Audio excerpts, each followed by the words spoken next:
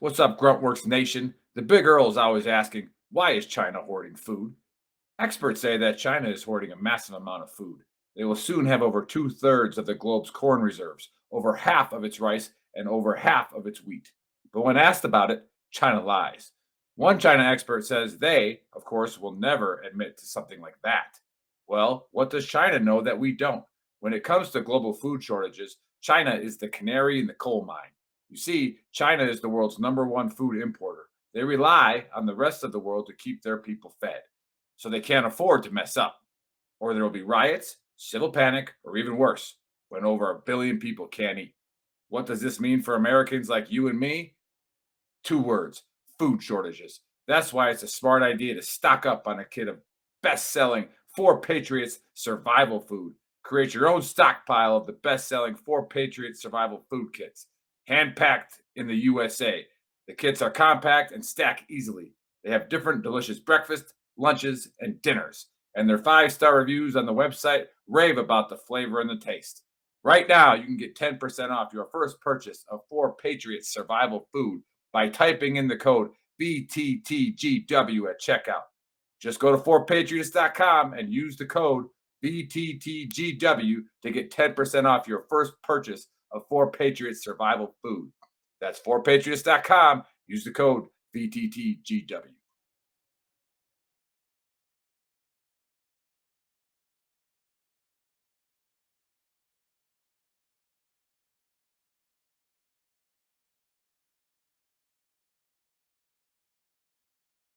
Hey, what's up, trash talkers? Listen, it's impossible to fight, okay, if you don't know what you're fighting for.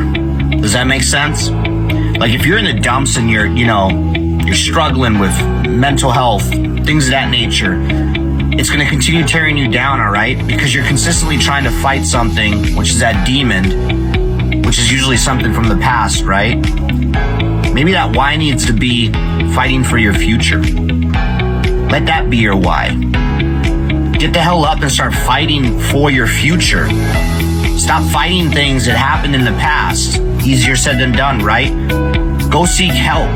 It's okay not to be okay. A lot of people need to hear this. You are more of a warrior and a fighter if you stand up and say, hey, this has to stop. I need to go seek help. The stigma, everything has changed. It's okay not to be okay. Here is a firm believer in all men are created equal, but not all men live equal. That is why there's a certain select number of people in the DoD who decided to jump out of airplanes. And yes, we are better than you. 100%. Now, don't be the first triggered pansy to say, well, airborne's not relevant. You haven't jumped since World War II. Well, that's not accurate, for one. And two, it's like having a jalopy or a 68 Mustang. Well, a 68 Mustang's no longer relevant. Doesn't matter. It's still a better car than yours. So take it easy this National Airborne Day and just accept that we are better than you. So, two things for today's Honesty Cap. First thing, how do all my boys from the 101st feel knowing that the Army decided that instead of actually making you airborne, they would just create a whole new division that's airborne because you just aren't cutting it? It sucks.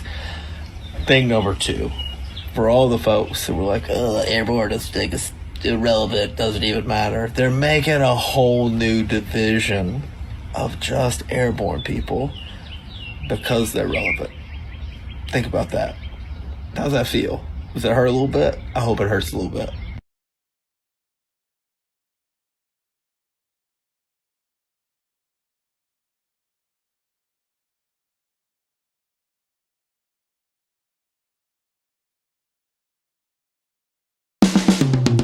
This is the Veteran Trash Talk Hour, hosted by Nick, Dave, and Buddy. Real warriors making fun of other real warriors. Try to not get triggered.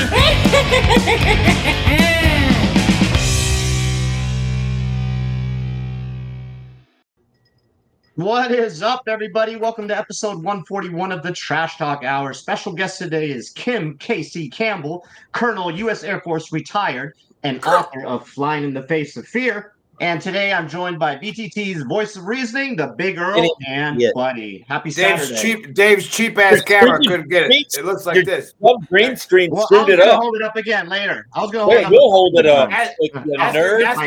My damn green screen, huh? Ask your wife for more money.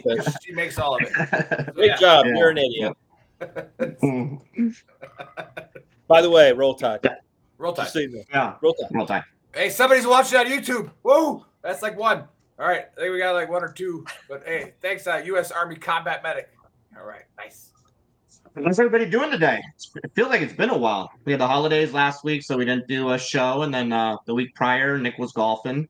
Are you just not gonna talk about the fact that Latho's on today too? Yeah, nothing. No introduction. Not even gonna acknowledge. I introduced her. I said Letha, the voice of reasoning, is on the show. Oh, but that's not my name. When I say guys, I mean everybody. It's not male or female. Correctly. Hey, the guy that speaks 3 languages doesn't speak one. Not a single. You can't even get one right. Wow. You said my name wrong. Well, that's because he's voice of reason, not reasoning. And he also you gotta be all right. He speaks Italian, German, and English. None of them fluently. 0 of them correctly. We've figured that out. Yeah, welcome to the dumpster. Way to kickstart the only thing he speaks fluently is like ordering food in Italian, German, and English. Yes. No. You can tell. If you take him to Olive Garden, you're set. Not even thick. Yeah. So. Prime Italian restaurant, the Olive Garden. Yeah, for sure. Everybody knows it. Hey, don't sleep on that never-ending pasta bowl now. That look good. You get meat too if you want meatballs. I'm just saying. The pasta fagioli soup is the better one. You think so? Yeah, I like their soup. Yeah. I can't even remember the last time I went to Olive Garden. Same. Oh, listen to you, bougie. Yeah. Approximately 1 month ago, I went there for the first time in a long time. I went to Olive Garden, and it was everything that I remember it being. Did you buy one of those giant things of wine, the Rossi wine, for $3.50? Yeah, you know how bread is good too. The bread is good too. There's 2 ways that I grew up poor. One is I love barbecue sauce on everything. I put it on whatever. The other thing is that if we're going out someplace nice, the Olive Garden is on the table. That could be where we end up. We get a tour of Italy just in one plate. Oh, man. Well, you're the bougie one, buddy. You're the one who's always traveling overseas. Yeah, you're just in France. You're giving me shit, man. Come on. I'm not poor anymore. I've been saying I grew up poor. Just because I'm from these streets don't mean I don't know what gravel tastes like anymore.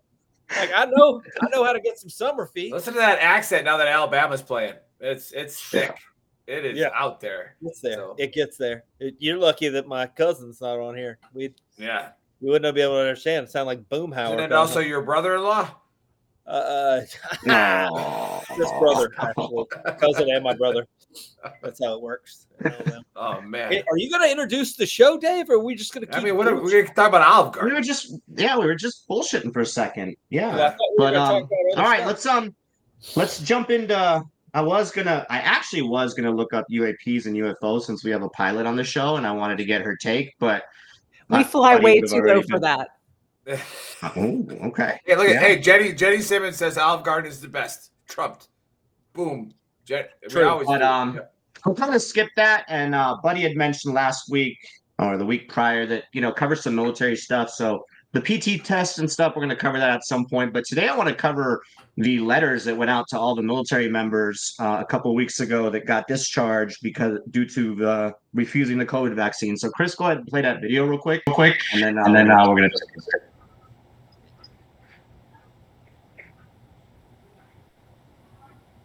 There's no audio. Chris, you're screwing it up. The U.S. Army.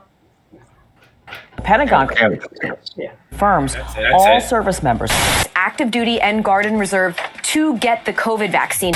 The U.S. Army facing repercussions of its COVID-era policy. It says its cuts over vaccine mandates have weakened the size of its force and are now calling on them to come on back to service. The United States Army has sent out apology letters to the soldiers that had previously kicked out for refusing to get the COVID-19 vaccination. And when I say it's soldiers, I do not mean all of them. So what I've done is I've filled out a Freedom of Information Act request. I guess you've got 30 days to get back to me. I hope you don't blow me off. You see, over 8,000 troops were kicked out for not getting the vaccine back when it was mandated from August 2021 to December 2022. And there were going to be a lot more people kicked out, but then it got the kibosh in December 23rd, 2022. And trust me, there were a lot more people on the chopping block. I was one of them, along with everybody else who filled out a religious exemption, which, by the way, were getting blanket denied, and troops were suing the federal government, specifically the Biden administration, to say, hey, you have to respect our religious freedoms. You can't just blanket deny religious exemptions. But even though the DOD kiboshed the mandates, the damage was already done. A bunch of troops were already kicked out, and a bunch of people had a bad taste in their mouth. And that's led the DOD into the mess that it's in now, where all the branches have noticed a deficit in recruiting since the mandates. But with the mandates gone, the DOD now wants those soldiers that it previously kicked out to come right back in. Bring them back into the fold. Pentagon. God, Chris, that was terrible. This is on it today, guys. He is doing it. Chris is on it. He was on it last show. But yeah, so those letters got sent out. I kind of want to get everybody's take on their opinions on. And this could obviously be a 2-hour discussion on, the vaccine mandates and all, but how the military is handling it. Yeah, how the military is handling it right now. In my opinion, it was pretty messed up because a lot of those soldiers that got out, they got dishonorable discharge and everything. So, now they're at least being provided the opportunity to change their discharge so they can get their benefits back, like the GI Bill and stuff. But I think it was just a botched operation from the jump. I'm not an anti-vaxxer, and I mean, we've all had plenty of shots. They are beneficial, but I do think we jumped the gun on the COVID vaccine and moved a little too quick. And I mean, we saw all these battalions that were suddenly firing people, and before DOD had ever put it out. I mean, it was just a huge mess up from the top. And I don't know if we're ever going to get any clarity. It's about 8,400 soldiers that were dismissed or that were kicked out of the military. So we'll see what happens. I just think it was fucked up from the jump.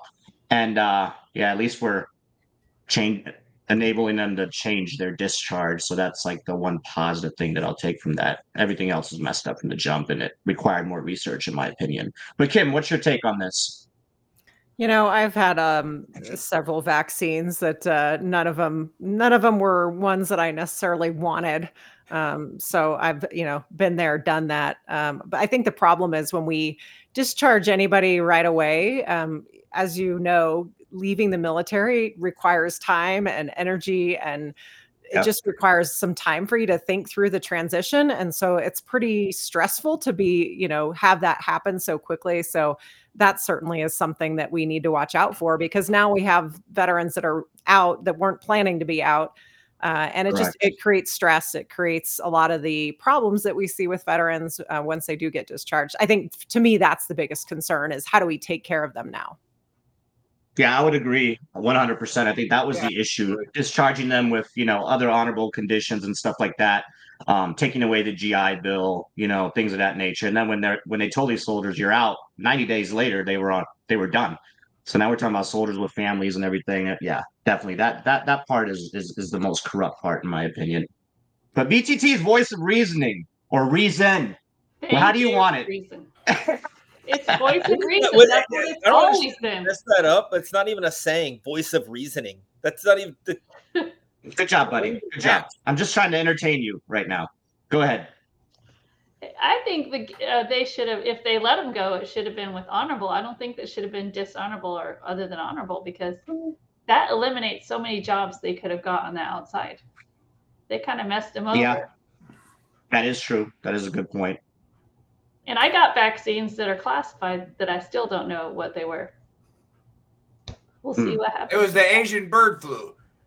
I got the Asian bird flu vaccine. That one was solid. It's probably an anthrax, a variant of anthrax or something. Yeah. Okay. All right. Buddy, what's your take? Well, I personally think that it's a I mean, like you said before, we can spend 2 hours talking about this, right? Yeah, for sure. I know a lot of people that got kicked out because of it in fifth group. and they come from all gamuts of the military, right? There are junior officers that got kicked out. Maybe they're not that bad off. They have a college degree. They have, and they haven't invested a lot of time in the military. There were senior officers that couldn't get kicked out. Like they couldn't afford. They had to get the vaccine because they had just too much time invested, right? There were junior enlisted men or enlisted people that got kicked out, and same with them. They had less time invested. But I know of, I had a buddy that was a team sergeant in 5th Group that got forced out. And we're talking about a guy that has, this guy had 15 kids. 5 of them were his kids. 10 of them were babies that he and his wife adopted because they had like prenatal drug addictions and things like that. Right? Great dude. His wife was working on her doctorate. He had his master's degree. There's a little firefight that happened between the Russian contractors and American Special Forces you might have heard of that lasted. We heard about that. He was the team sergeant of that team, and he got kicked out. Great dude, and he was, if you were to like an all around really just great person, personal life, military life, family life, everything. He was a great dude. Got kicked out, and we're talking about a guy that had years and years and years invested. And if people feel so strongly about something that they're willing to give that up because they don't want to do what you're telling them to do, it's the government's job. It's your boss's job to inform you or sell you on what they're doing. So this, I think, to be honest, the whole COVID vaccine, the whole deal from the jump was not advertised well. It wasn't sold well. It was divisive at every the information that was put out was conflicting. There was so much that was wrong with it, right? I mean, from my understanding, it's not mandatory at all anymore. Like no, it's so not. That in itself is just like what the fuck? Like, well, here's the guys. Here's the other problem. Here's the other problem. We in the military, and it doesn't matter what branch of military you're in. In the military, we use words like loyalty and honor and respect and personal sacrifice. Well, like loyalty, that goes both ways.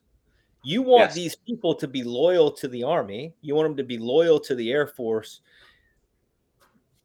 And you want the ones in charge of you to be loyal to you. But the DoD is not. It doesn't share that same loyalty when it doesn't suit them. When they need people, you got face tattoos and neck tattoos and 3 felonies, you can join the Army if it's 2007, right? But after that, it's you gotta do something else. You got to get out. You got to do whatever, which is semi-understandable, right? Like we have there's a standard. Anyway, that's a whole different discussion. But with this, I think that the DoD did a very poor job of showing loyalty to people. They didn't, especially when it came to like the religious waivers, when it came to standing by people that had actual moral convictions. If you want somebody in the military, you want somebody that's going to stand up for what's right. That's what we tell people all the time. Stand up for what's right. Do the right thing. If these people are doing what they think is the right thing and you're crushing them, and then there are people that are going out and getting like, if we're going to act like there aren't the same amount of people that got kicked out or more that have fake vaccine cards so they can show people, so they can get around the system that got to stay in. And then you have the other people that are showing personal courage, honor, loyalty, they're all of that, and they're the ones that are getting punished for it. I think that sets a precedent that's wrong. To say that the DoD's recruitment has been hurt by this in particular, I think is also way off the mark. It's not this that's hurt their recruitment. There are a lot. It definitely played a huge role, buddy. It didn't I help. mean, But there are a from my lot of experience. you can have a discussion for, again, hours on Yeah. all of the different things that hurt recruitment. Yeah, in totality, that's just one of the things. Yeah, for that sure. is just it's one small Jenga block in the whole game of Jenga, right? So you can't really, this isn't the thing, right? Not the one thing. Right. It's part of a thing, but like, if you watch that whole video, the thing that he points out is there are a lot of things that the military or DOD could have done that are the right thing to do that would show loyalty to people. Like, the mandate is done. They're saying that you can apply to get your discharge changed from a dishonorable, which, and who knows how long that's going to take. Why don't you just make them why are we giving other than honorable discharges Exactly. for doing the right, doing what you feel is right? A general, I can go with a general. I can get behind a general discharge. You're not doing what let me get my benefits. Yeah. That's at least somewhere neutral. But other than honorable, can't get behind that. But if that thing that you got an other than honorable is no longer a thing anymore, why do you have to apply? You're telling me that the military's HR can't just.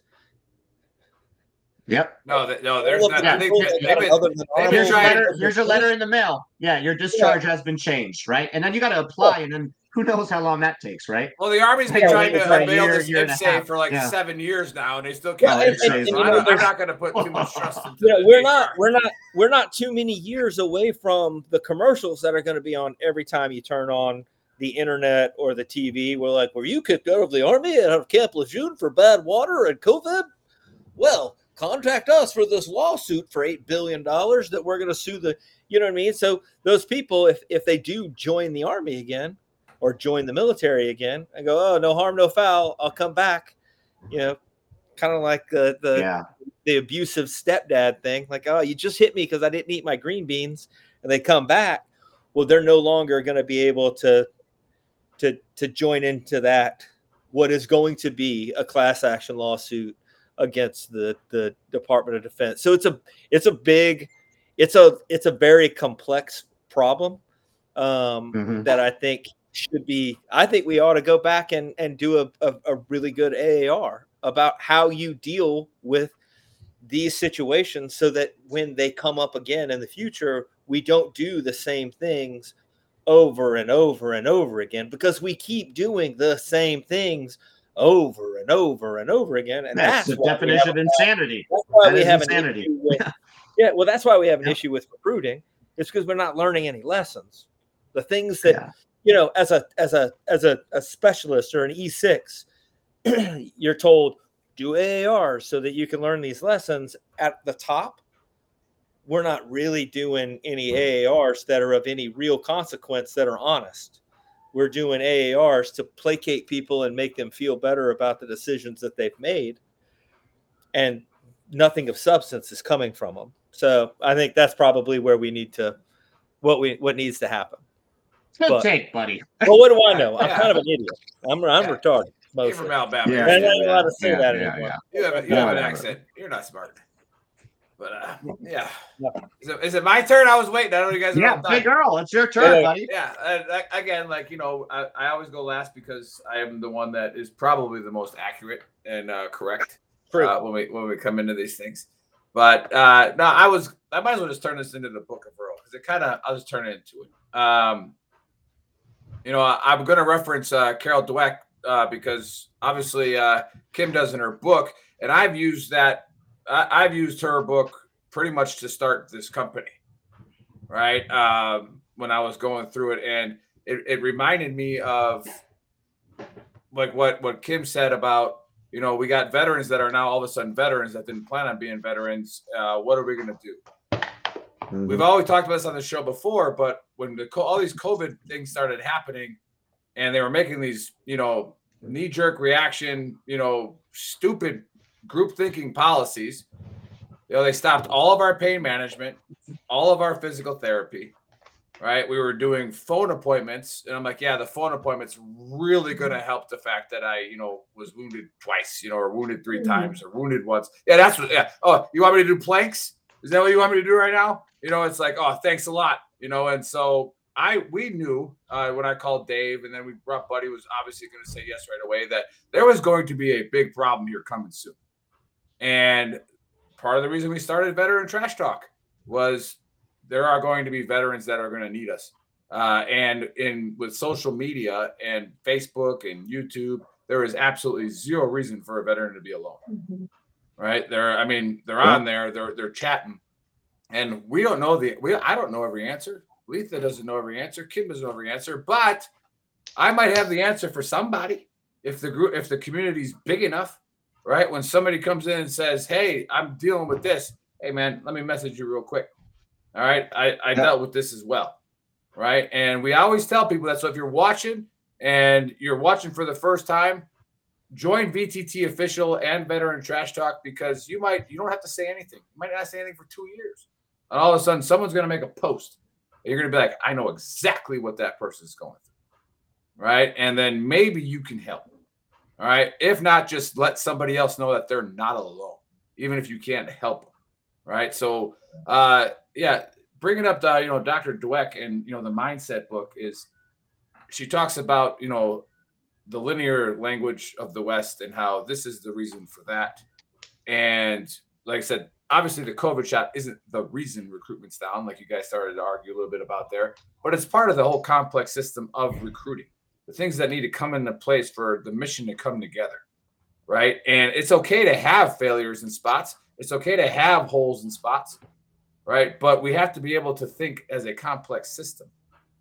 Right. To where, what I'm doing today might not mean anything for right now, but it could mean a lot for 3 years down the road for a lot of other people. And this is where the Book of Earl comes in. And again, Kim, I don't know if you've paid attention to the Book of Earl before. It's like scripture, except better, right? So this one comes from, I think it's like chapter 4, verse 7 in the Book of Earl, to where the instant gratification can really, really hurt an organization, right? Or a company, wherever you are, a unit. Or you personally as a person. Right. You're chasing instant gratification. Yeah, go ahead. But again, I've said this before on the show that everybody likes instant gratification. If people didn't like instant gratification, none of us would be here.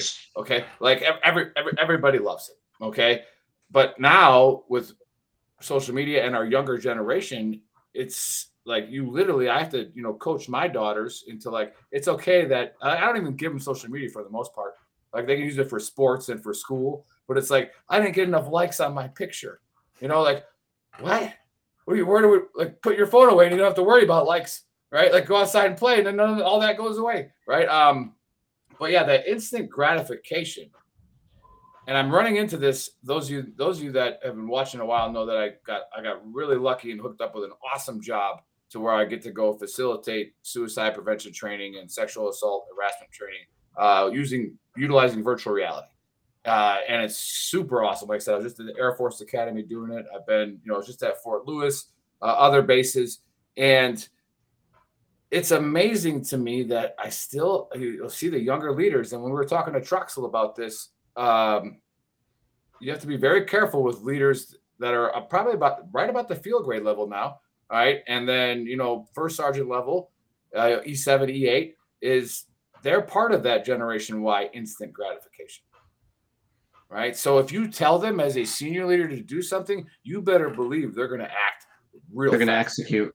Yeah. Real fast. Okay. So part of that goes into the COVID thing. Like, oh, we better do something right now to make ourselves look really freaking good. I don't kick everybody out. That'd be a great idea. Make ourselves look good. Yes. Yeah. Yes. Make ourselves look good. We got to do it. And without thinking about the complex system of what you might be screwing up.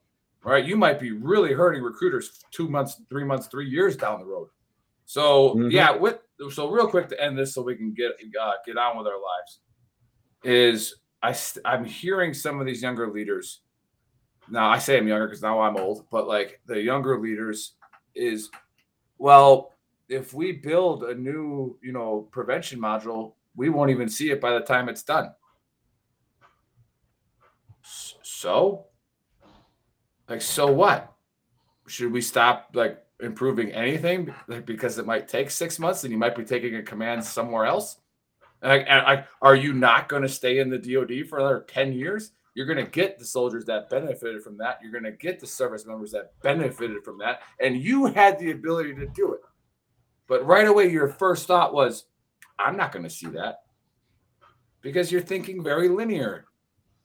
You are going to see it 5 years later when you're now a brigade commander, right? Yeah, the company commander, I ain't going to see nothing. But as a brigade commander, you're going to start getting, all of a sudden, you're going to have some squared away troops that know how to do certain things because you built it. Right. And like I said, that would be a good segue. I don't know if you guys want to have a take on that with the Book of Earl, but we're getting towards that half-hour mark. But anybody got anything to say about that? Like that instant gratification? Maybe Letha or Kim? There you go, Chris. I teach first grade as a teacher, and it is a thing. It's a different kind of mindset.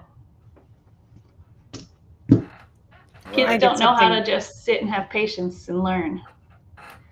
Yeah, I mean, I see it with my kids too. I have an 11-year-old and a 15-year-old, and there's social media can be a powerful thing. It can be a really good thing in terms of what we do with veterans and connecting people. But there's a lot of damage that can be done with it as well. And so it's one of those things that as a parent, it scares me. It's one of those things that I'm trying to monitor as best as I can. But sometimes I feel like I don't really know what I'm doing and they can outsmart me or outthink me on the social media. But I think it's important. It's important to teach the kids the good and the bad of it. And to have their own opinions and not to be so easily swayed by what other people think or say, to like come up with their own opinions. Like everything that we were just talking about, right? Listen to it. Don't immediately judge because of something somebody said. Like dig a little deeper, find out on your own. What are the rules? What's happened? What are the facts that don't necessarily come from social media, which is another problem because sometimes that's where they get their news and that's where they get their facts. But it's trying if it was on TikTok, it's real. It's true. It's trying to get them to be critical thinkers when everything is presented easy format for them in that instant gratification. Yes, to teach them to think. Wait. Why is somebody as far saying as that goes with like the with the COVID thing too? You have to think that there's also an ego. There's an ego that's in there too. You know what I mean? Like the people that came up with those, like, let's go ahead and kick these guys out. They're not Generation Y people. Like General Austin was my brigade commander when I joined the Army. I met General Austin. I used to love that guy. Yeah. I've watched that guy legitimately. Used to. Yeah. Well, I watched him and Sergeant Major Thorpe walk across the Mount City at JRTC to fist fight some dudes from the old guard who took the 82nd flag down after we took the city. Like, but the guy is there's just it's a big it's a you're big gonna open a can of worms, buddy. We're not gonna be able to get to the end of it. We gotta get I to just our think guest there's at too much to talk about it, and I would whole lot rather talk to. We're right on time. We're right on time. I have a whole list of questions, guys. I don't usually write down questions, but I'm like. No, but the key in that was used to be, and I think Nick hit on that earlier, is like the farther they rise to the top, and it's just like they change, and it's shitty. And again, I'll close on. They're chasing that next pay grade and everything, and they'll do whatever it takes to get there. And when I'm talking to, when I influence for, DOD, to sell to the DOD, I'm like, hey, look, you're gonna find some commanders that want to look really, really good, and you're gonna find some commanders that want to look good but are also further troops. And I go, those are the heroes we're looking for. I go, otherwise you have to tailor it. And I'm sure Kim will have some on this when we get into the guest part of it about that because of her experience as well. But yeah, I normally introduce the guest.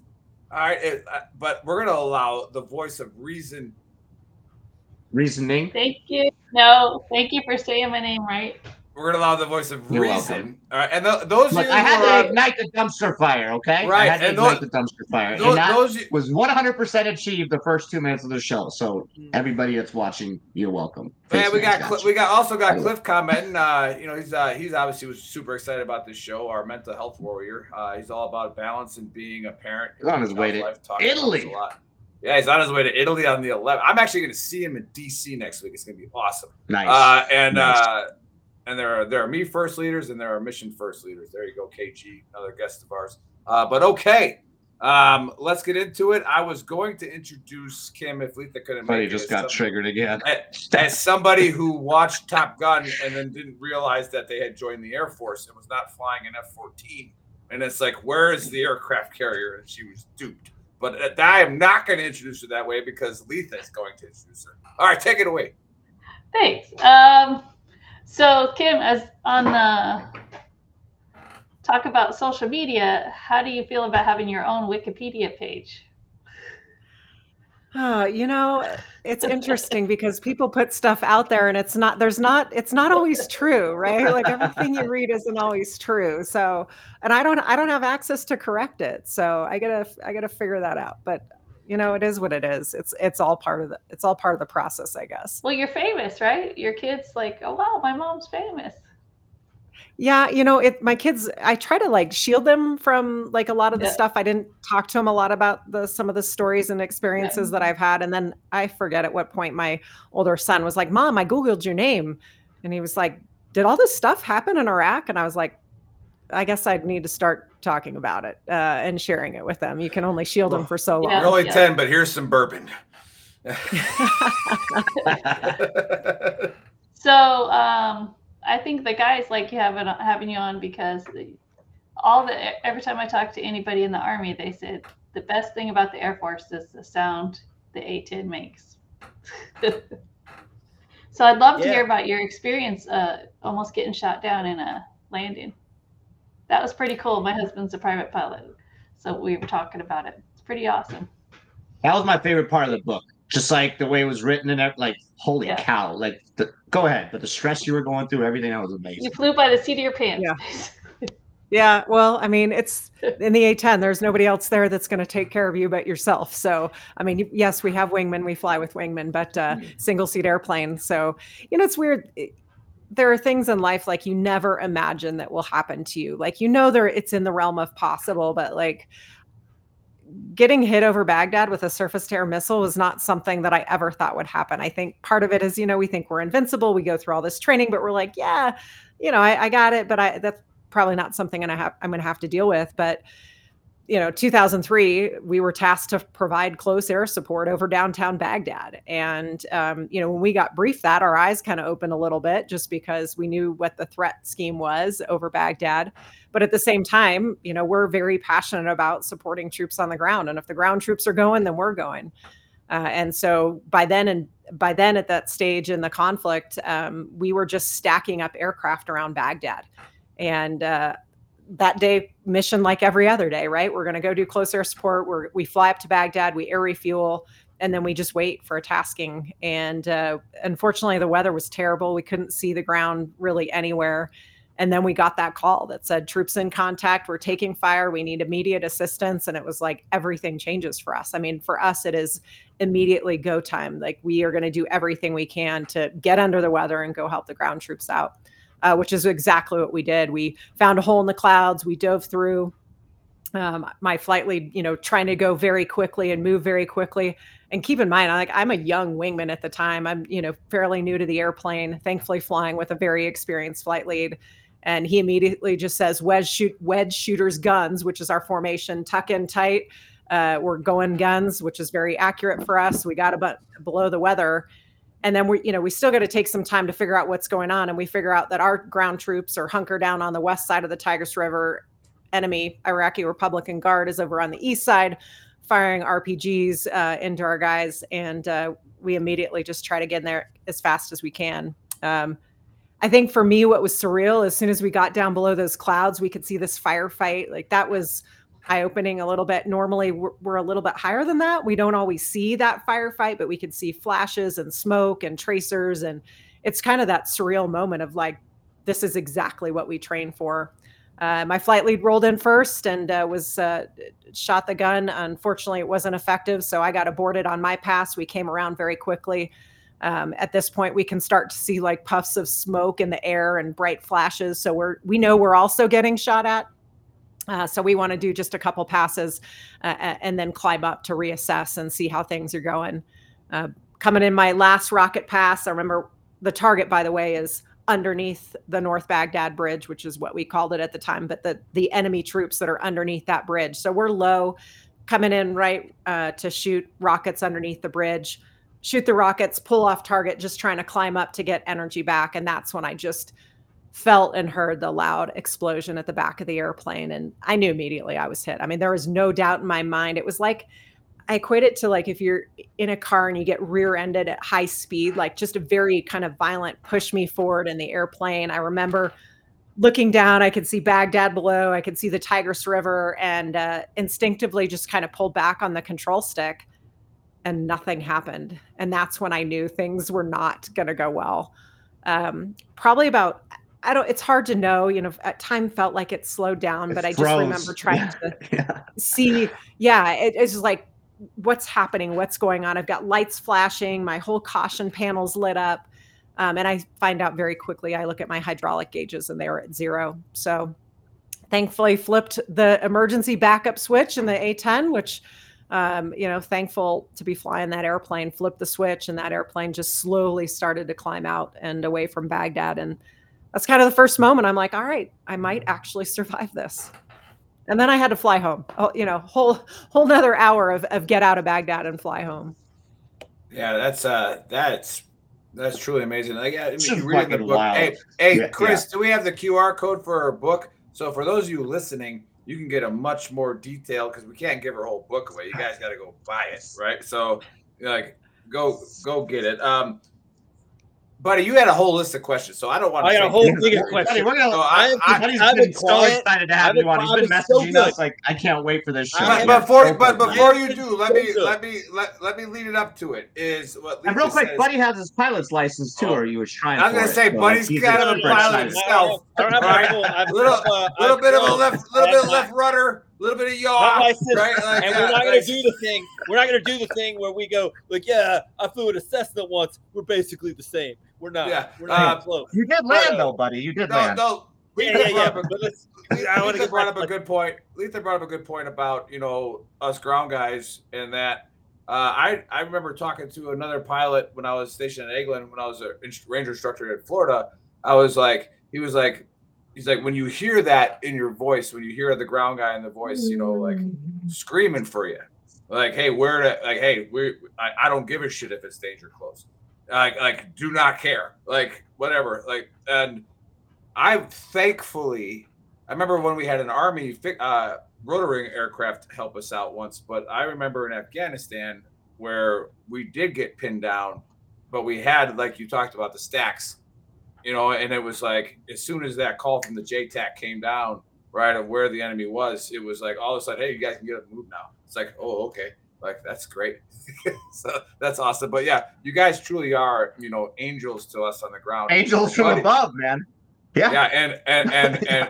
And Buddy has a lot more experience out of all of us in this because he was doing the whole special ops the whole time.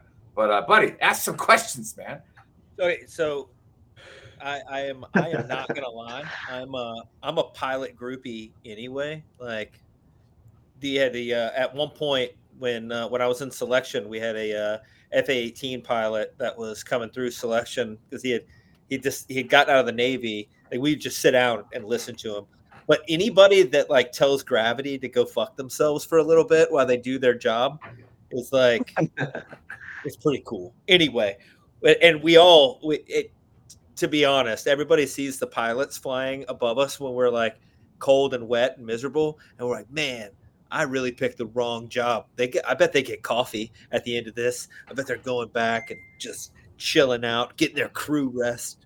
Like, anyway, so first question is when you got hit, and like I was showing my son the video that had like the aftermath of your aircraft. And the back is hit, the side has got a bunch of shrapnel in it. Like, your wingman could see it. Did your wingman tell you how bad it was, or did he do the thing where he was like, no, you're good, it's fine, what are you doing, just fly, you're fine? You're not gonna It was die. somewhere in the middle. I couldn't see any of the damage. It was all the back of the airplane. We do have mirrors in the cockpit so we can look behind us, but I couldn't see any of the damage. So he gave me the basic description. He said, you got hundreds of holes in the fuselage and tail, and then a hole about the size of a football in that back horizontal stabilizer. So already I was like, that doesn't sound very good. But immediately, like I could tell there was a few more things going on because he said, hey, he kept asking me about my number 2 engine. And I kept thinking my engine's fine, right? I have a hydraulics problem. Well, after I landed, I saw all the shrapnel damage to the engine that, thankfully the engine in the A-10 just kept working. Like it chewed up that shrapnel and then spit it out. There were pieces of my airplane flying off as we made our way back home.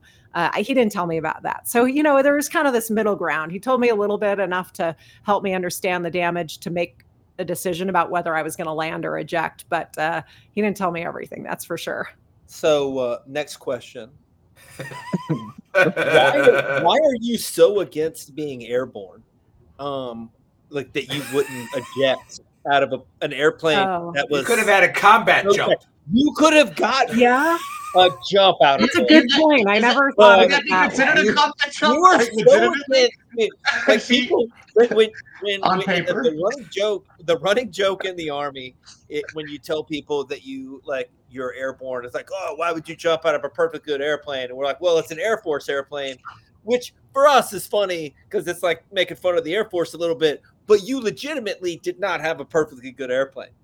Like No, probably I know. You could have done it. Said anything if you'd have just been like, you know what, I'm gonna go. I'm gonna just go. Yeah. I mean, so That's a great point. It's not a fear of parachuting or jumping because I did my 5 free fall jumps. So, I got that down. Doesn't quite compare, but at least I had that experience of doing that. There's something about being in that nice, cozy, warm titanium bathtub in the A-10. So we have titanium that surrounds us. It's like this, this comfort zone of like, this feels pretty good in here. Why would I eject out of this? The caveat here for me is that based on my weight, I had to sign a waiver just to make me aware that if I ejected from the aircraft, there would be an increased risk of flailing injuries. So, that's on my mind. It's just a lot of people, and I will tell you, there are plenty of people said that I never should have tried to land it, that I should have just ejected, given it back to the taxpayers, as they say, get rescued, by our rescue crews who, thankfully were there and ready to go. But it was more of a gut decision is what it came down to. I flew the airplane for an hour. I felt very comfortable with the way it was flying. I did a controllability check. We slow down. We make sure at the speed we're going to land at, it's still controllable. It was completely controllable. I felt very comfortable with it. And I knew the A-10 has a 0-0 seat, meaning we could eject at 0 feet, 0 knots, and it still be a safe ejection. So I felt like I had that last ditch if I needed to all the way to landing. So now, without going into details in the book, you specifically described that, but the reason why you didn't eject into that area, let's be real. Yeah. Okay, yeah. If we go back to that moment, yeah, exactly. I mean, ejecting over downtown Baghdad would have been bad Probably for a bad all idea. of the reasons. Yeah. Well, and that's a lot to deal with at that point, Yeah. And we were talking about it earlier, and you were talking about we mentioned the sound that the A-10 the gun makes when it goes off is a pretty good sound, right? But this is I don't care if it sounds bad or not. The as a person on the ground, there is a definite difference when you hear a female voice over the microphone.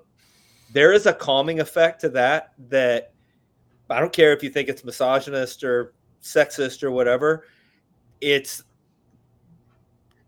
that like guys Mom's coming to take care of you. Exactly, and no shit, that is what it is. I had this exact same experience. I had this exact same experience. When there is a female voice over the intercom or the microphone that is like calm and it's like, yeah, we're coming in, we're doing whatever. Like things can be real bad on the ground, but that voice, for some reason, Like, there's a reason that Siri is not a dude going, "Where do you want to go?"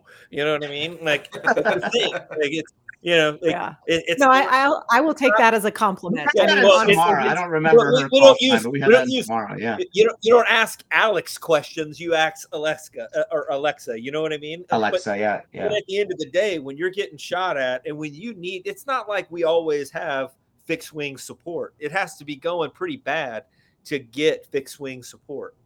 So when it's going real bad, and then you hear somebody that has a calming voice, it changes the situation psychologically in a way that I don't know that you guys can really register. It's legitimately a game changer. P.S.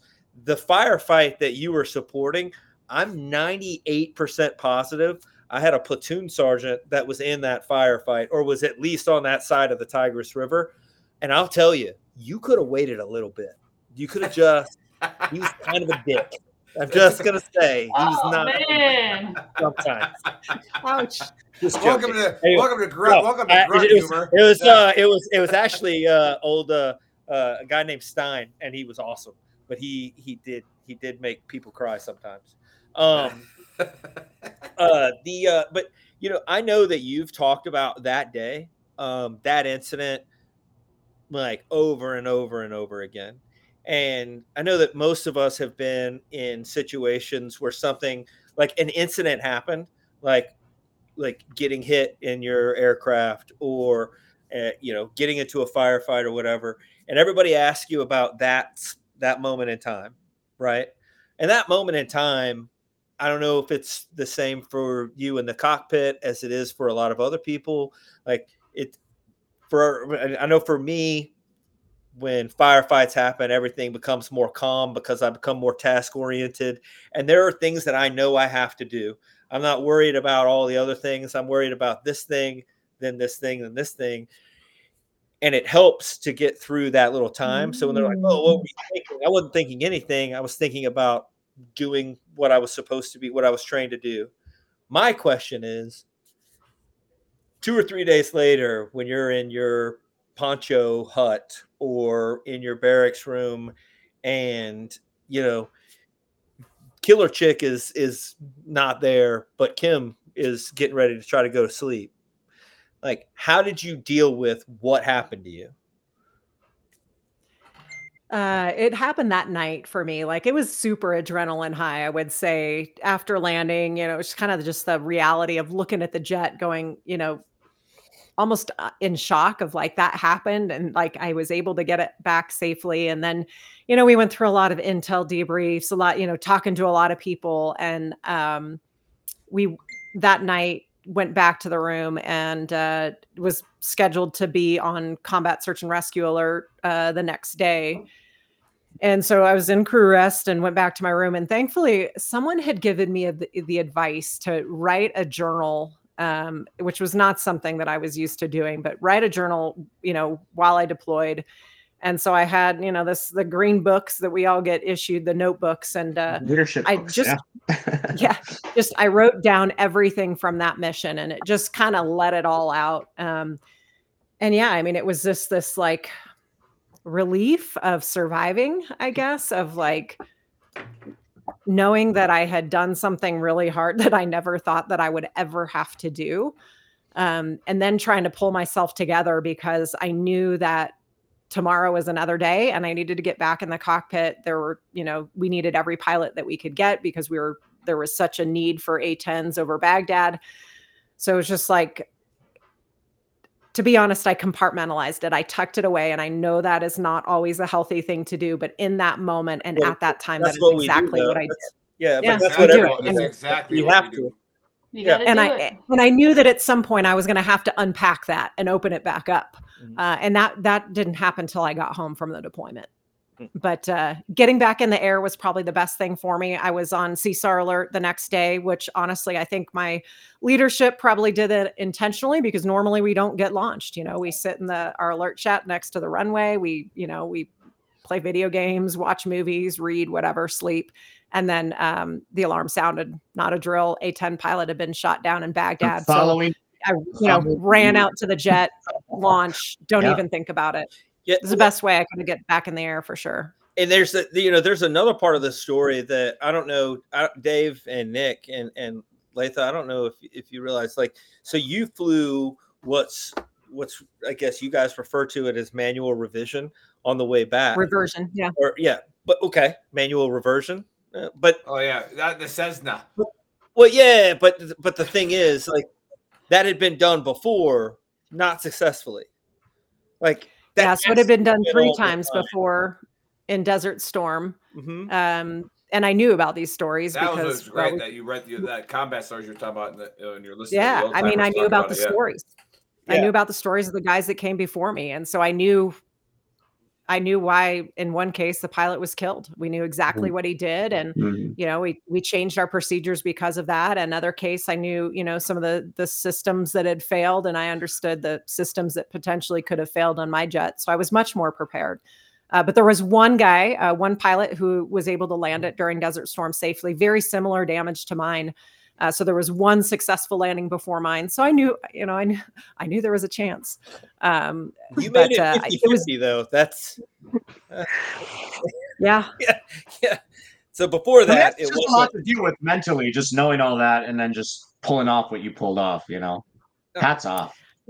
It's a thing though, like you never know what you're going to do in that moment. Or, I think I had thought that if that had happened to me, I probably would have ejected. And it just in that moment of spending an hour flying the airplane, made the decision to try to land. But I think, you just make the best decision with the information that you have. And you kind of, at some point you just got to make the decision. You're not going to have perfect information. I didn't know exactly what was going to happen, but I made the best decision I could.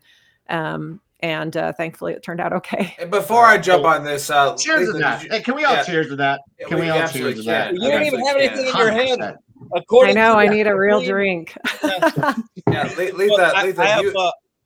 I got one more. No, we'll get back to you. I was going to jump on it real quick. I want to give Letha a shot. Yeah, go take care of your boy. Go. See, it's okay on the dumpster fire. You can just leave. It doesn't matter. So yeah. Letha. Oh, okay. I was like, what's going on?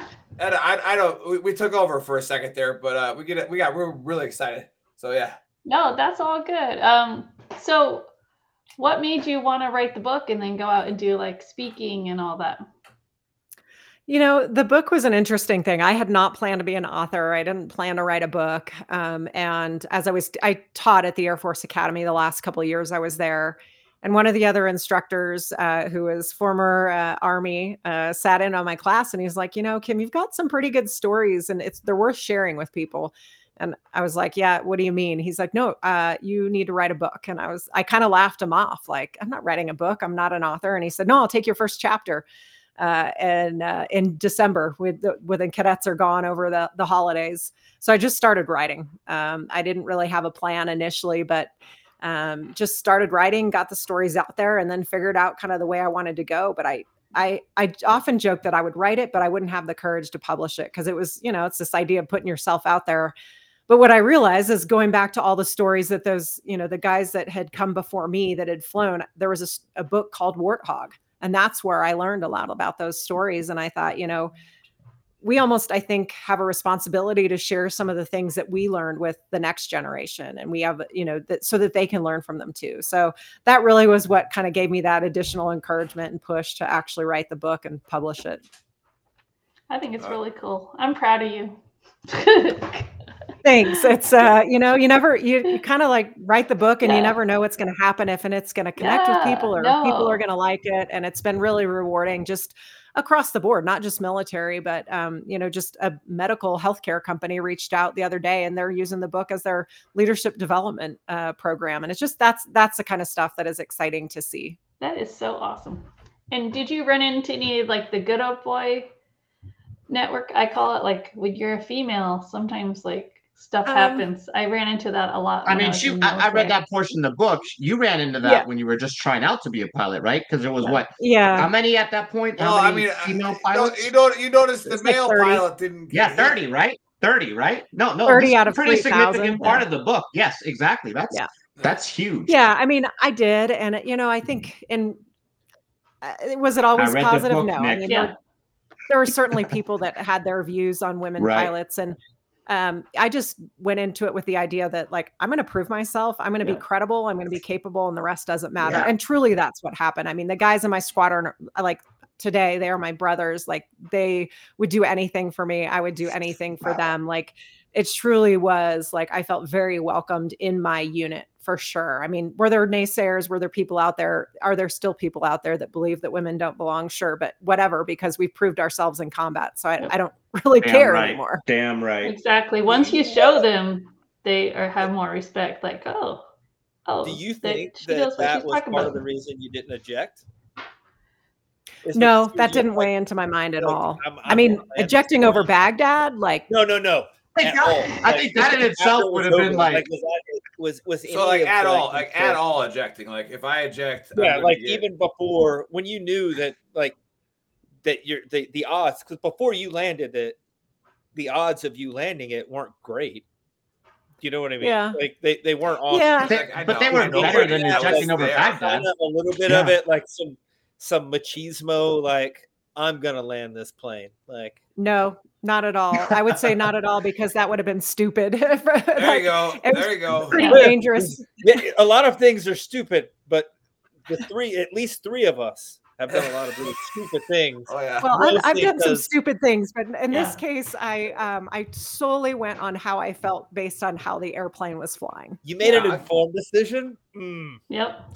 Not as cool. So I'll give a good example of stupid. All right, that I was on my thought. So I jumped out of a perfectly good C-130, right, and I was the jump master, so I was the last one out, right, and I go out and I am like falling very fast, right, and I hit my 4-second count, and I was like, like I'm like I need to pull my reserve. However, at the Ranger camp, you had to pay $50 bar tab if you pulled your reserve.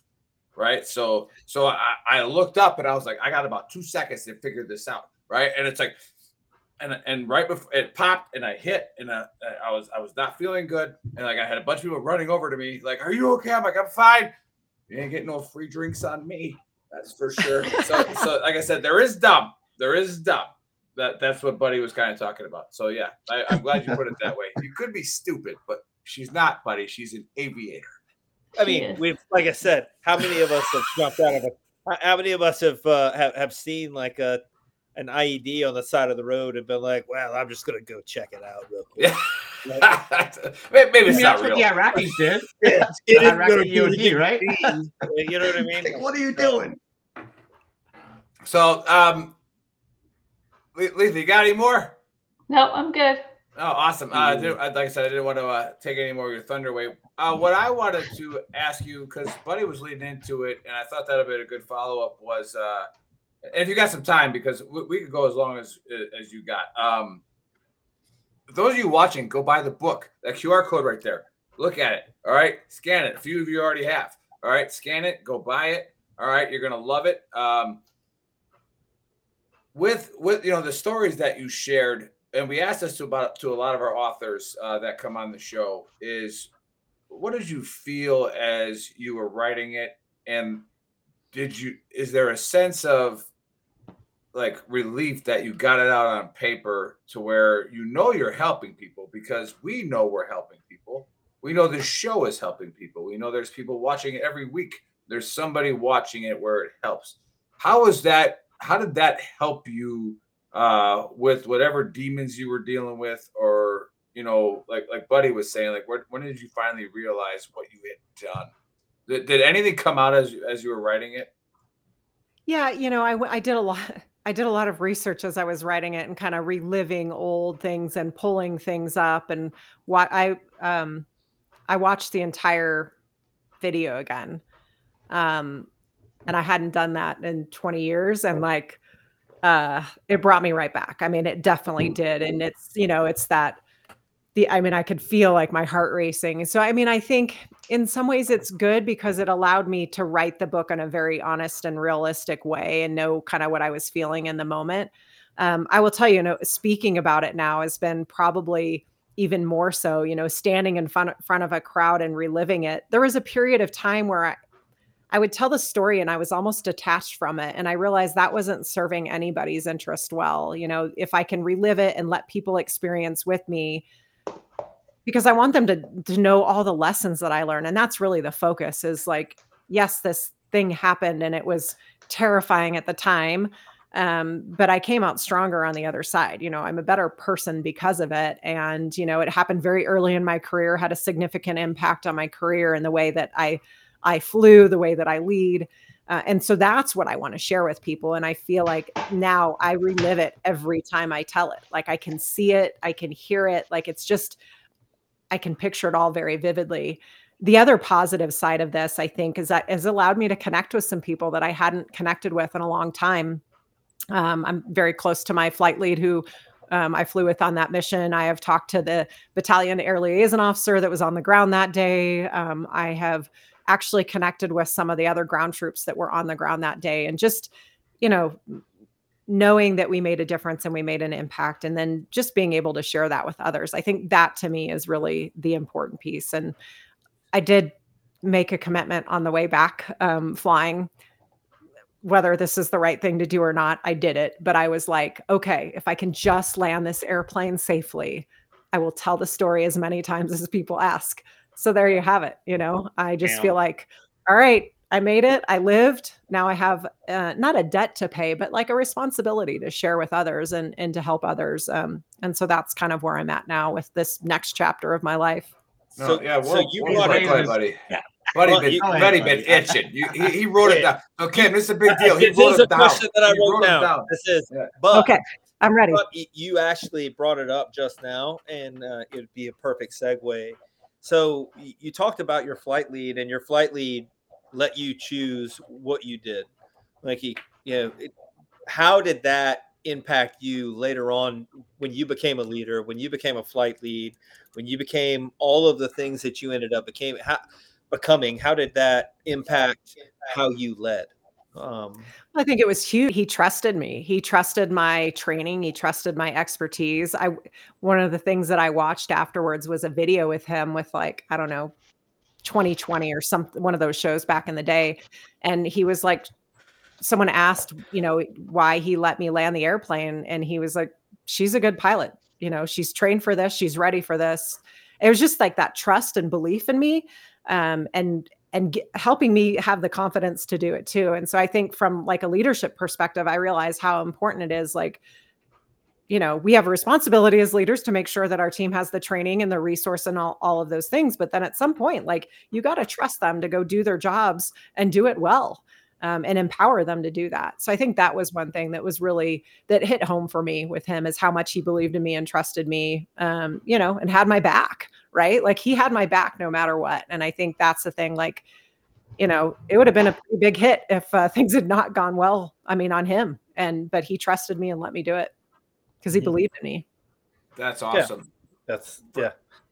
For those, Buddy, real quick, let me for the leadership part of the book, because Kim had said that, you know, that people are using this. As I was reading it, I was thinking about my own transition out of the military, and I wanted a job with not a lot of responsibility. I was like, you know what? I just want to kind of go be, you know, start at the beginning. Coast it. Yeah, just you know, hang out. But as soon as you get into that corporate world, it's like are you guys seriously upset about this? Like are you guys seriously losing your shit over this? Like, can we not just break this down and maybe find out 6 or 7 things that we can do different next time? Try it out, figure it out. You know, as you say in the book, fail forward. You know, like, can we not just, you know, it's okay that happened? I mean, did anybody die? That kind of stuff. So, obviously, you had a leadership connotation on it, and I'm glad that there's a company that's using it for leadership. Explain how this is a leadership book, and for those of you watching again, go buy it. That QR code right there. All right, so So is it a leadership for dummies, or is it more complex? No, I think it's to me. I think it's straightforward, and I read the reviews on Amazon as well. But the intent was to sometimes leadership just leadership books in general that, I've read a few, and sometimes they can be kind of boring. So my intent was to share stories and draw the lessons through the stories and then summarize it at the end in like a paragraph of like hard hitting points. Like I try to weave it through the stories, but if you missed it or if you want it in a summary format, here it is at the end. And it's not a prescription. Like this is not the only way or the right way. This is just kind of what's worked. And that's why I call them considerations for leaders. It's something for people to think about. And you touched on it a little bit there. There's so much that we learned in the military and that we did that I think we often take for granted, like everybody does this or everybody should know this, or it's not that important. And the reality is, one of the things that I've done now in my retired life is I'm on the board for the Special Operators Transition Foundation. And I watch our special operators and I know the amazing things that they have done, like above and beyond. And yet they sell themselves short and they don't think that what they've done matters or makes a difference in the corporate world. And the truth is it does. There's so many things that apply and so many lessons, whether it's prioritization, staying calm under pressure, like keeping teams together, solving problems, whatever it is, that applies outside of the military as well. And so that was my goal, was to take some lessons and maybe a unique perspective from an A-10 pilot and share those lessons with others, whether it's military members or out in the civilian world, between businesses and corporations and, all across different scenarios. I think the leadership is leadership and teamwork is teamwork. Right. Yeah. Well done. Hey, buddy, what do you got? Well, I mean, to what Kim just said, to me, as somebody who's getting a graduate's degree in leadership, it seems like I hate reading leadership books. And the reason I hate reading leadership books is because it seems like leadership books are written by people that naturally are leaders. Like they just have, like, they understand empathy. They understand how treating people, how you want to be treated, how trusting people to do their job that's just who they are trying to explain it to people that don't get that. So when they're not written in story format, like Kim's book is written, it's very like, you should use the Eisenhower matrix in order to be able to the Briggs what is that? The Briggs whatever. Yeah, it's just like you're reading it, and the whole time you're reading it, you're just like, good God. It's just decision making. I think that most of those would be well served by buying the book and just using the stories and the influences of people that again, just like we talked about Kim's flight lead, the story of him allowing her to make the choice. And then how that, kind of like the Mothman prophecy, the wings of a butterfly, the wake that they make continues to other things. So he let her make that decision, and then she made other people let other people make those decisions, and then they make more. So it just builds and builds and builds on itself. The entire story, and to be fair, I knew about Kim's story well before we got the book, and he was coming on the show, and I mean it was social media. I found out about you on TikTok. Not a huge deal. but the fact is there's so much that we can't cover in an hour and 30-minute, 2-hour show that made that probably 3 hours of your life so extraordinary. From all of the training you did prior to it, the rehearsals that you did, the fact that you practice manual reversion. Yep. It's a crazy part for me, just to understand all that, what you did there. Prior to doing it, all of those things added up, they culminated in, people, call it luck, they call it whatever. It's all preparation for a thing that might happen in the future. And they, at some points, they just kind of meet. I think that, that's all, your story is so extraordinary in the fact that like you can talk about it in so many different ways for so long that we can't really do it justice. And to be honest, the only way you can do it justice is to read the book and then read it and reread chapters to figure out. Buddy, do you have a washing machine going in the background? No, I have a kid eating beef jerky while I watch this Alabama game. That's what I got.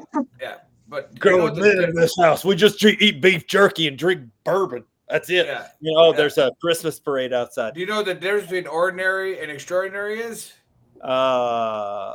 Extra. It's a little bit extra. Yeah, a little movie from the movie Waiting there. I had a company commander once that used to tell me that water boils at like 360 degrees. You know what 359 degrees is? Not boiling water. What? I don't understand. But yeah. So, did you have a question, or was that just that we just going to? Yeah, buddy. That's all. Yeah. That's all the questions I got. I can't. Well, if I ask any questions, it's gonna get. He was just waxing philosophical. I could, you know what? I'm gonna tell you the honest. Yes, we do. I could legitimately sit cross-legged and just listen to Kim talk about like flying airplanes for like the rest of the night. It's badass. That'd be pretty awesome. Yeah, Dave, before you go that, but so Buddy actually hit the point that I was asking about with the leadership book, and getting your thoughts on it. As we've done this with Veteran Trash Talk to where, and just like the Native Americans did, and other civilizations have done is tell stories so that we can learn and draw pictures. Do like again, somebody might not know what it means that you were hit by a surface-to-air missile, but if they see it, right, if they see the picture of it, then okay, but what does that mean? And then when we bring up the big words like reverse, transgoogulator, put the stick over there, and we flip around. But what he did say was what I want people who are in like either leadership classes that are watching or here listening. Remember, we do have a podcast, so when we get a lot of downloads on Spotify and Apple. So if you're listening, and again, I did the same thing when I went to the Yale of the Southwest, which is UTEP for my master's in in leadership. You're reading these books, and it's like I did that when I was in E5, like I did that when I was in E6, and going back to what Letha, how when she started the show about we're not teaching kids to be decision makers. Right. Mm-hmm. And it's like we can have all these great ideas and these people first and airmen first and soldiers first and all these things.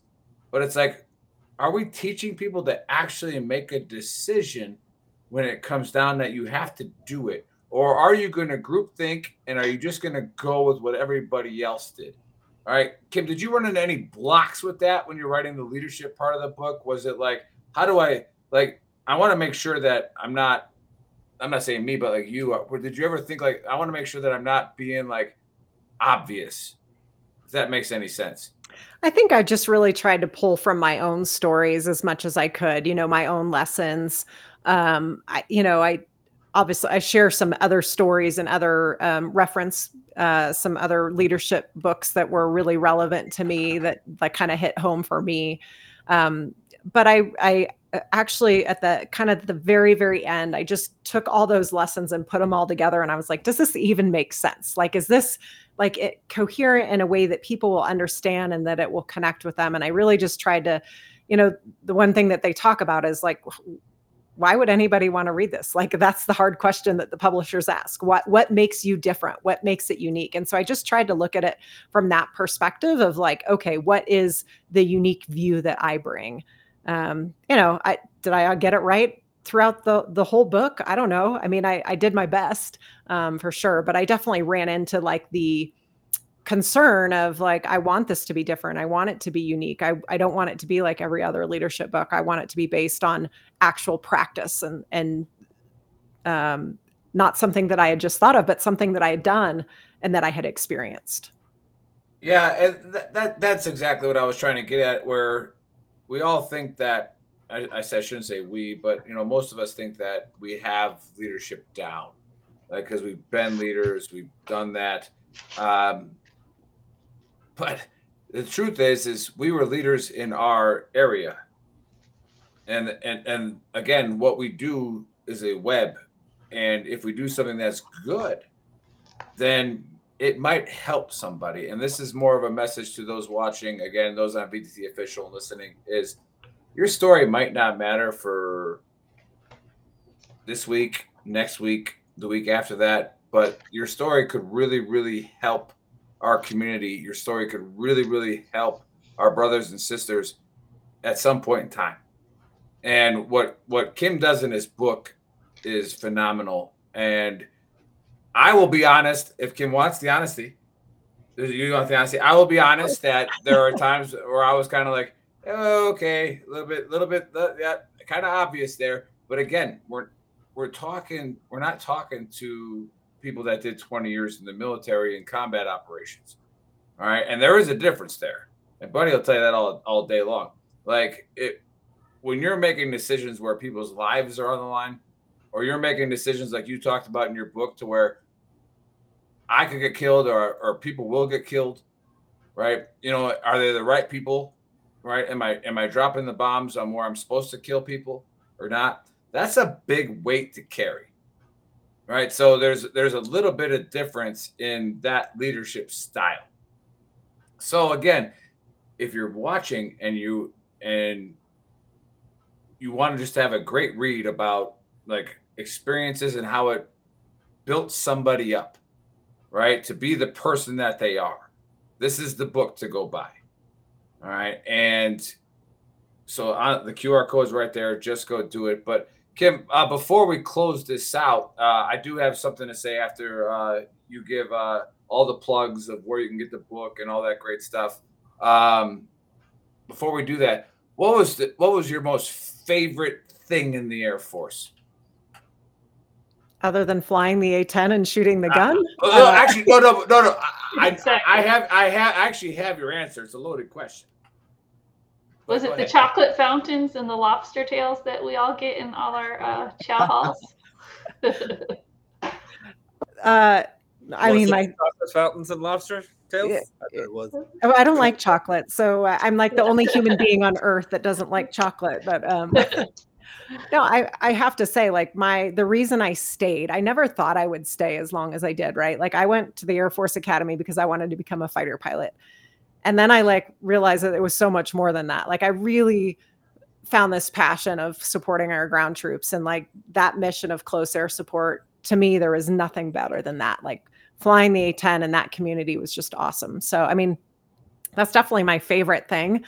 I think just that community, and there's nothing quite like flying the A-10, like going on a low level through the mountains, popping up through the terrain, just to pop up to find the target, shoot the gun, pull off target, like, and get back down to 100 feet. Like, I miss that for sure. Are you sure it wasn't when you were at Fort Bragg? Oh, well, yeah. Pope Air Force Base for us, favorite. I have to say, like, you're gonna laugh, but that had to have been now it's Army. It right? was absolutely Pope one of Army my Airfield. best assignments. Yeah. Not because it was Fayetteville, North Carolina, but we deployed, I think, Vietnam. 5 times while we were there, and there's something about doing the mission you were trained to do. Yeah, I was gonna say it had to have been when you were flying the A-10s that had the shark teeth on them. And I was like absolutely. When I read that, I was in the airplane flying to Washington time. I was like, yeah, she was at Fort Bragg. So I was like, nice. And once you fly with shark teeth, like the A-10s never look the same after that. It's like something's missing. So yeah, definitely my favorite assignment. Fort Bragg. I totally missed that. Like somewhere that was in the back of my mind. Oh man, well it's Fort Liberty now, but yeah. So, but we're gonna call it Bragg even harder. So no, we loved it there, and the book's phenomenal read. So let's get to Buddy for the AAR, and then I'll close this out. Well, I mean, pretty easy one today. let's see, the COVID letter. If you received your COVID letter, you should write back to the DoD and let them know, like, hey, I got my letter, and how you actually feel about it. But like I said, honestly, I think it's a lesson learned for leadership. And we can go back. We can make a parallel with Kim's book, and allowing, trusting trusting somebody to make their own decision, and then just standing behind them after they make it, right, wrong, or indifferent.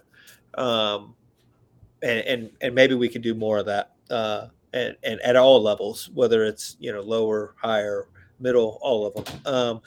And then we'll get into Kim, the killer chick Campbell's book, Flying in the Face of Fear, about her, a lot about her career in the Air Force, with part of it being an extraordinary day above Baghdad. But when you read the book, there's so many lessons that you can draw from it, not just from Kim, but from a lot of the people that are represented in the book. I think it's a really good book. It's really well written. It's not super duper, like, I'm from Alabama. I don't like a lot of long books, a lot of big words and long books. Not a big fan of me, and they got big print. So as the older I get, I can read it. I like it. But buy the book, take a look at it, and to be honest, there's so much about that story that you can dig into, whether it's the book, the story itself, the lead up to it, and there's so many little bits of it. And then the last thing I will say is that I've worked with some pilots before.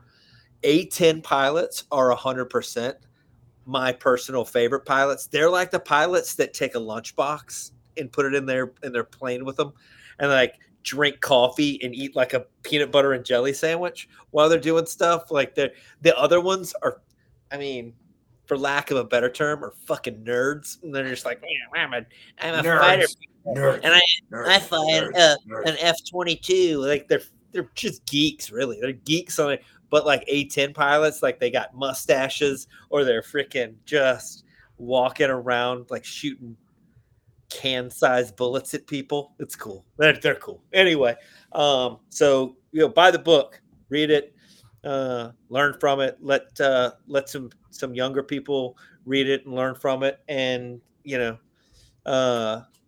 just read the book. That's all I got.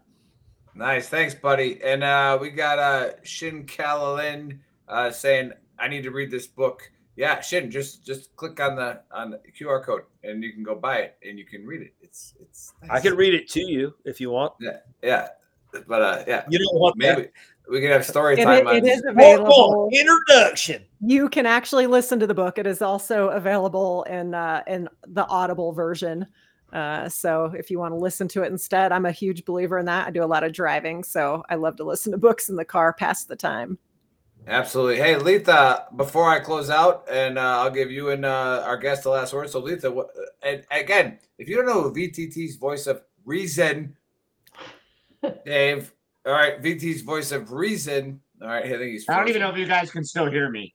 No, he's frozen. Dave's frozen. Yeah. Dave's frozen, yeah. So I didn't realize it was frozen. I thought you were just being quiet for a little bit. If you have any idea why our page has lasted as long as it has with our moderators, is because of Letha here, and she is the voice of reason. So yeah, thanks for coming back on the air, Letha. We love you, and we wish you'd come back on more.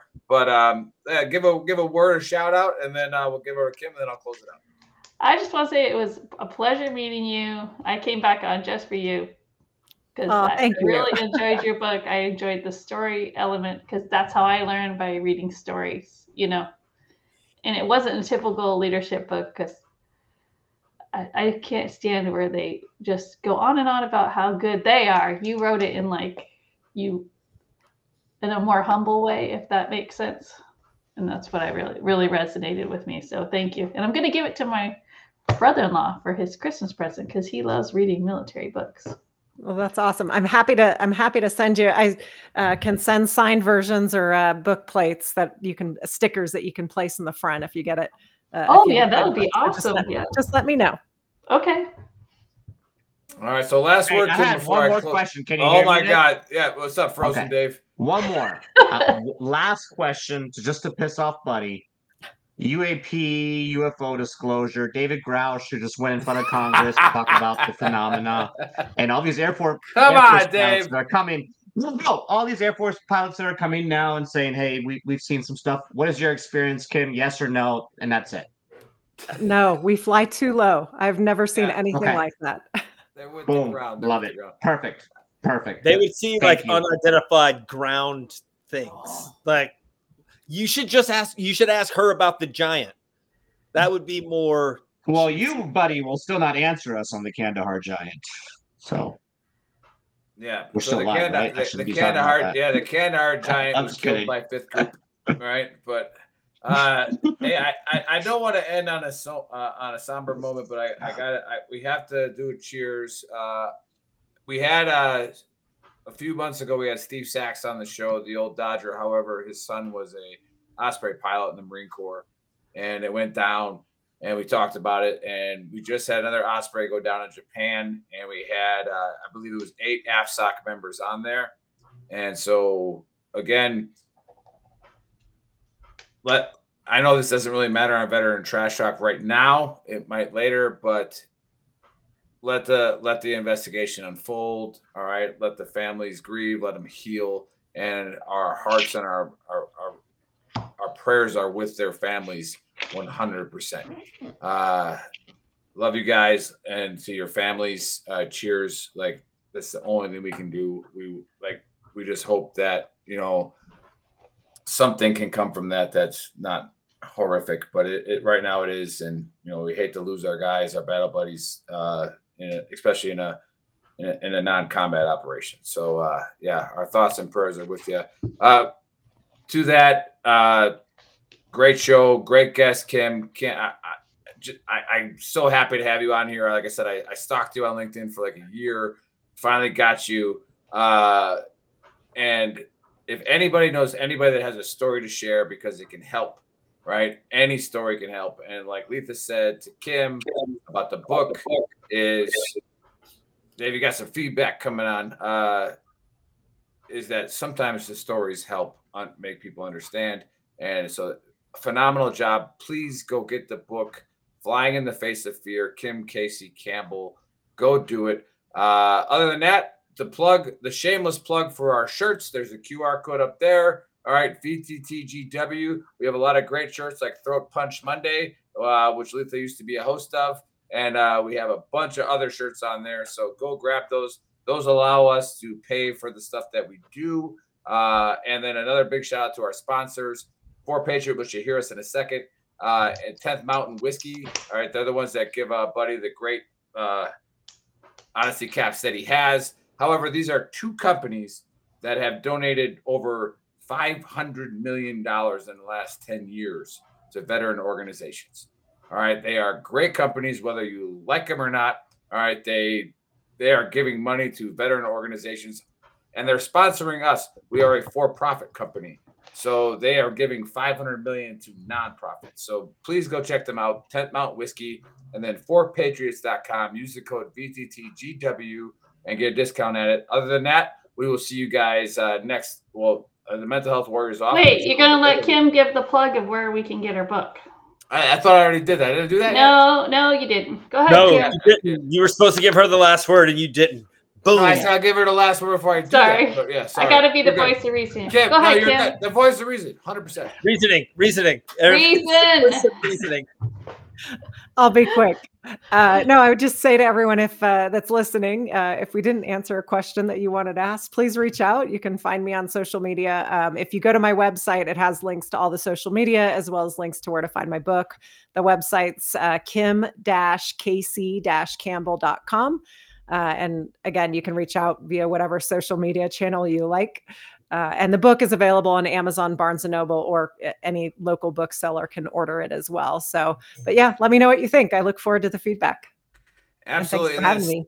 Yeah, and stick around after the cheesy ad afterwards, which is awesome. But because I gotta say that because they pay us, but it's a great ad, and we're gonna do it. I got a Chuck Horner story for you. See if you ever met All him. right. So, all right, yeah, awesome. All right, see you guys later. Thanks for watching and listening. And now a word from our sponsor, 4Patriots. In a startling description, the UN food chief warned the world with the words knocking on famine's door. He called what we're facing a perfect storm of a perfect storm. And he's not alone. Barron's published that a food shortage could be coming, even in the US. Farmers see it too. John Boyd Jr., a fourth generation farmer, told Fox News that we're going to see empty food shelves in the coming months. That's why getting survival food is more important than ever now. Create your own stockpile of the best-selling 4Patriots survival food kits. It's not ordinary food. We're talking good for 25 years super survival food, hand-packed in a family-owned facility in the USA and giving jobs to over 200 Americans. They have different delicious breakfasts, lunches, dinners. You can make these meals in less than 20 minutes. Just add boiling water, simmer, and serve. And right now, for the next few days, listeners of the Veteran Trash Talk podcast will get 10% off their first order at 4patriots.com by using the code VTTGW. Go to 4patriots.com and use the code VTTGW to start your stockpile today.